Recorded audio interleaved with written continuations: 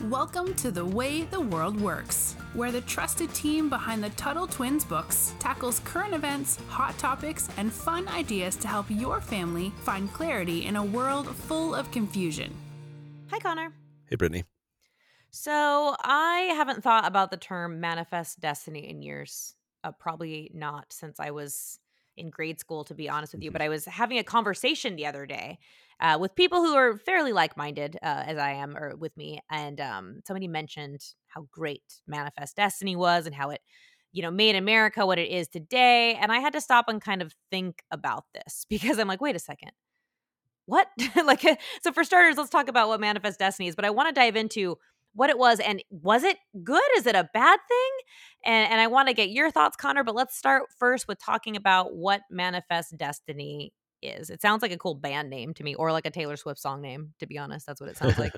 So it was a term coined in the middle of the 1800s, and this is America was still less than 100 years old, and it's getting it's like big population boom, right? They actually need more space to put all these people because people are coming over here, and this term was coined. And what it meant is that like America had this destiny given to it by, God to expand the power of the country across the whole North American continent. And, and I every time you hear this phrase, you should run, but bring democracy to, anybody they met along the way. And this was this big idea. This was this big sense of like, we're going to expand, we're going to be great. But it was responsible for a lot of westward expansion. So like Texas, the Louisiana Purchase, things like this. That's what made the country bigger. That's how we expanded. That's how we adopted more states. But it also caused a lot of harm along the way because, as I'm sure many of you guys know, there were people here before we got here. There were a lot of, Native Americans. And as we pushed onward, we just kind of kicked them out of the play. Who did the Trail of Tears? Who was that?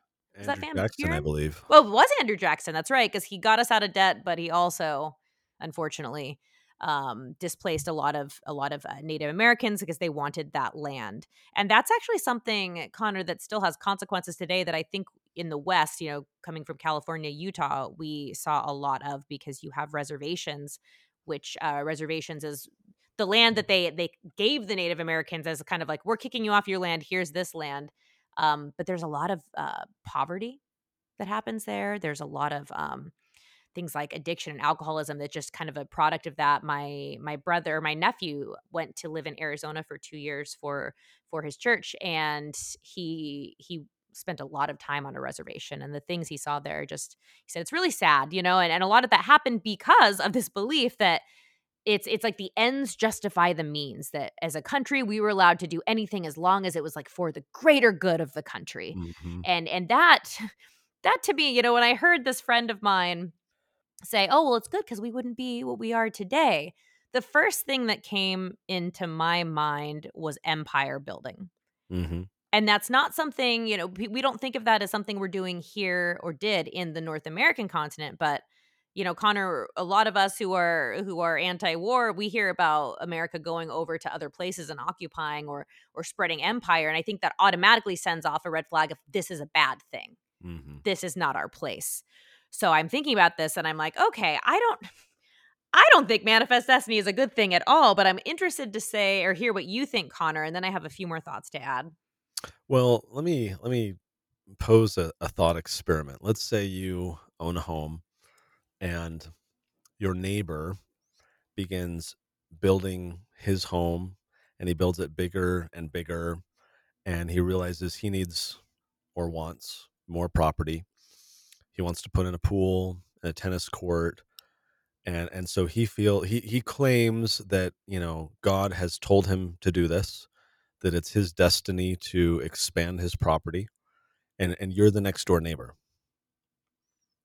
I think anyone in that position would be a little skeptical about the claim that, oh, okay, you say that God told you to, or you claim some superior right to just expand your property. So even though you're encroaching on my property and stealing my resources and forcing me to move, you know that's okay. I should be okay with it Mm-hmm. because like, that's ridiculous.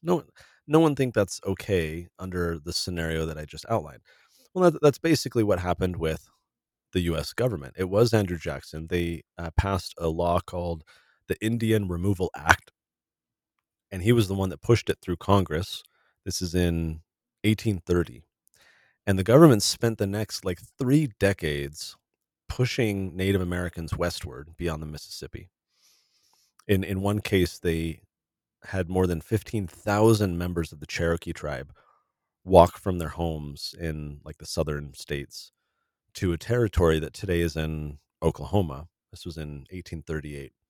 And many of them died along the way. This became known as the Trail of Tears, and thousands of people died, and they were forced to relocate from their home, all because these white settlers in Northern America felt entitled to their property. Especially in the South, a lot of the land was like prime, fertile Hmm. land for the cultivation of cotton, which was a really big industry in the South.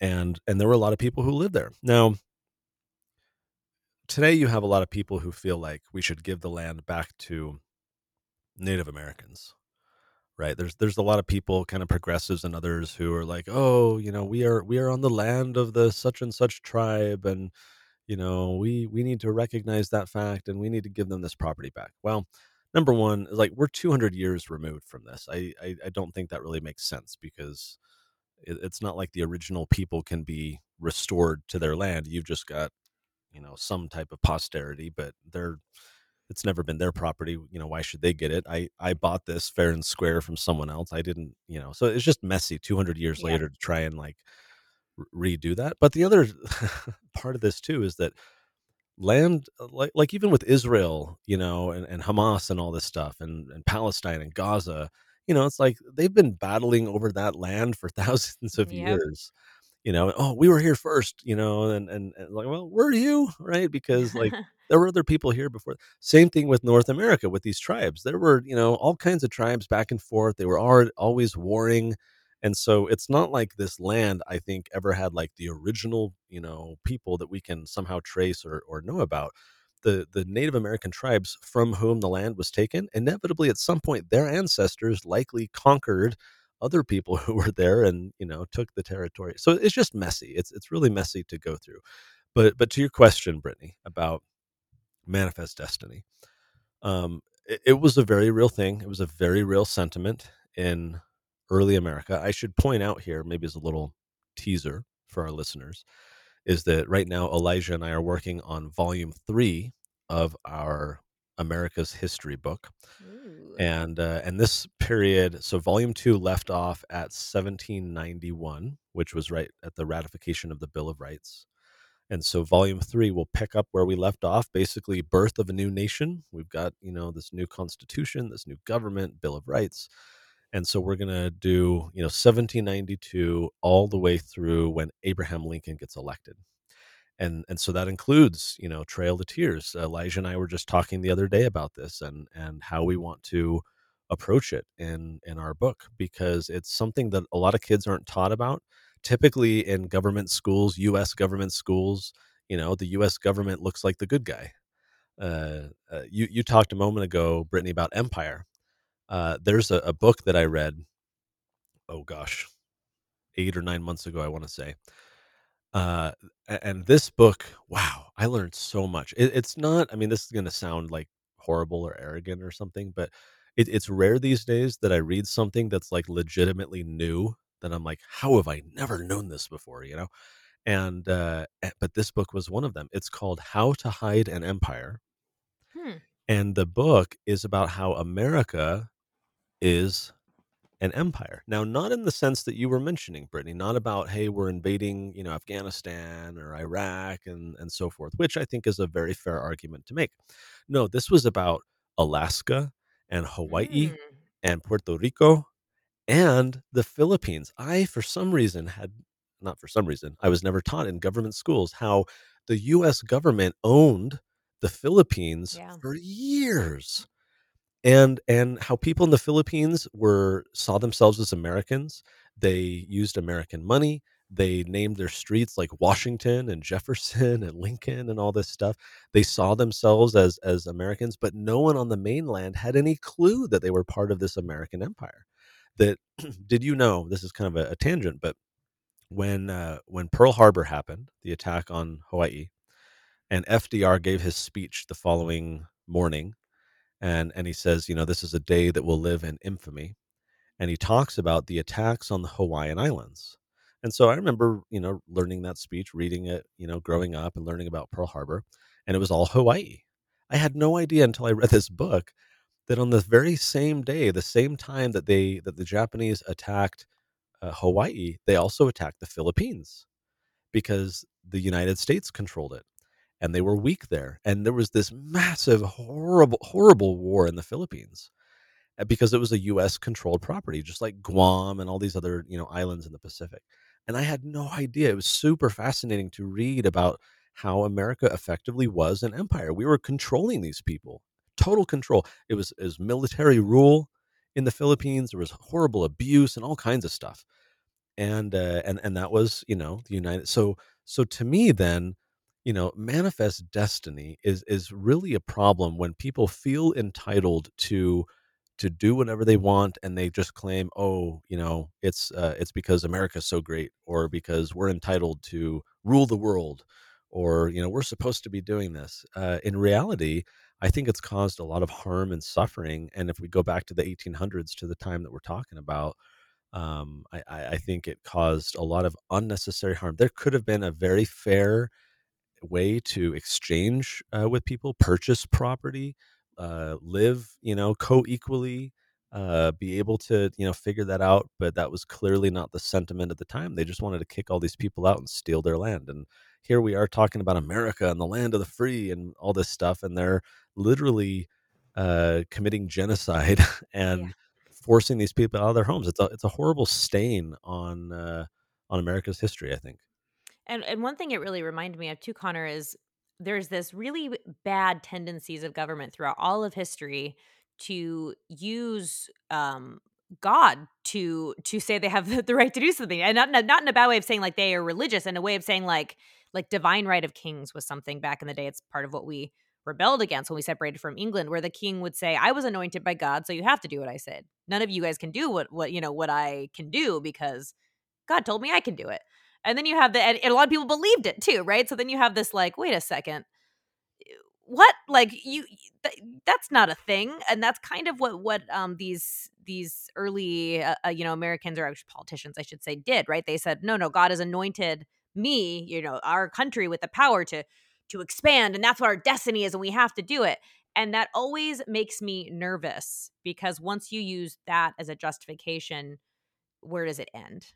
Yep. And so it just really reminded me of that divine right of kings, and how that used to be something that was so widely accepted. And I think like, and I'd like to say that wouldn't fly today, but I think that instead of, using the word God to say that's what people are saying they're anointed by, I almost think that equity could almost be something you'd fill in there, oh, we have to do this for equity, stuff like that. But Right. it's interesting to me, and I think overall, yeah, I wonder if we could have expanded without force. And I don't know the answer to that. Obviously, we don't know what could have happened in history, but Yeah. I always think to myself, like, what if we had engaged in trade instead? What if we had been more peaceful with the Native Americans, and we didn't take where they were living, but we went, somewhere else near them, and we had peaceful relations, Hmm. I don't think anybody ever tried that, to my knowledge. I don't know if you know differently, but that wasn't our first line of defense. It was force.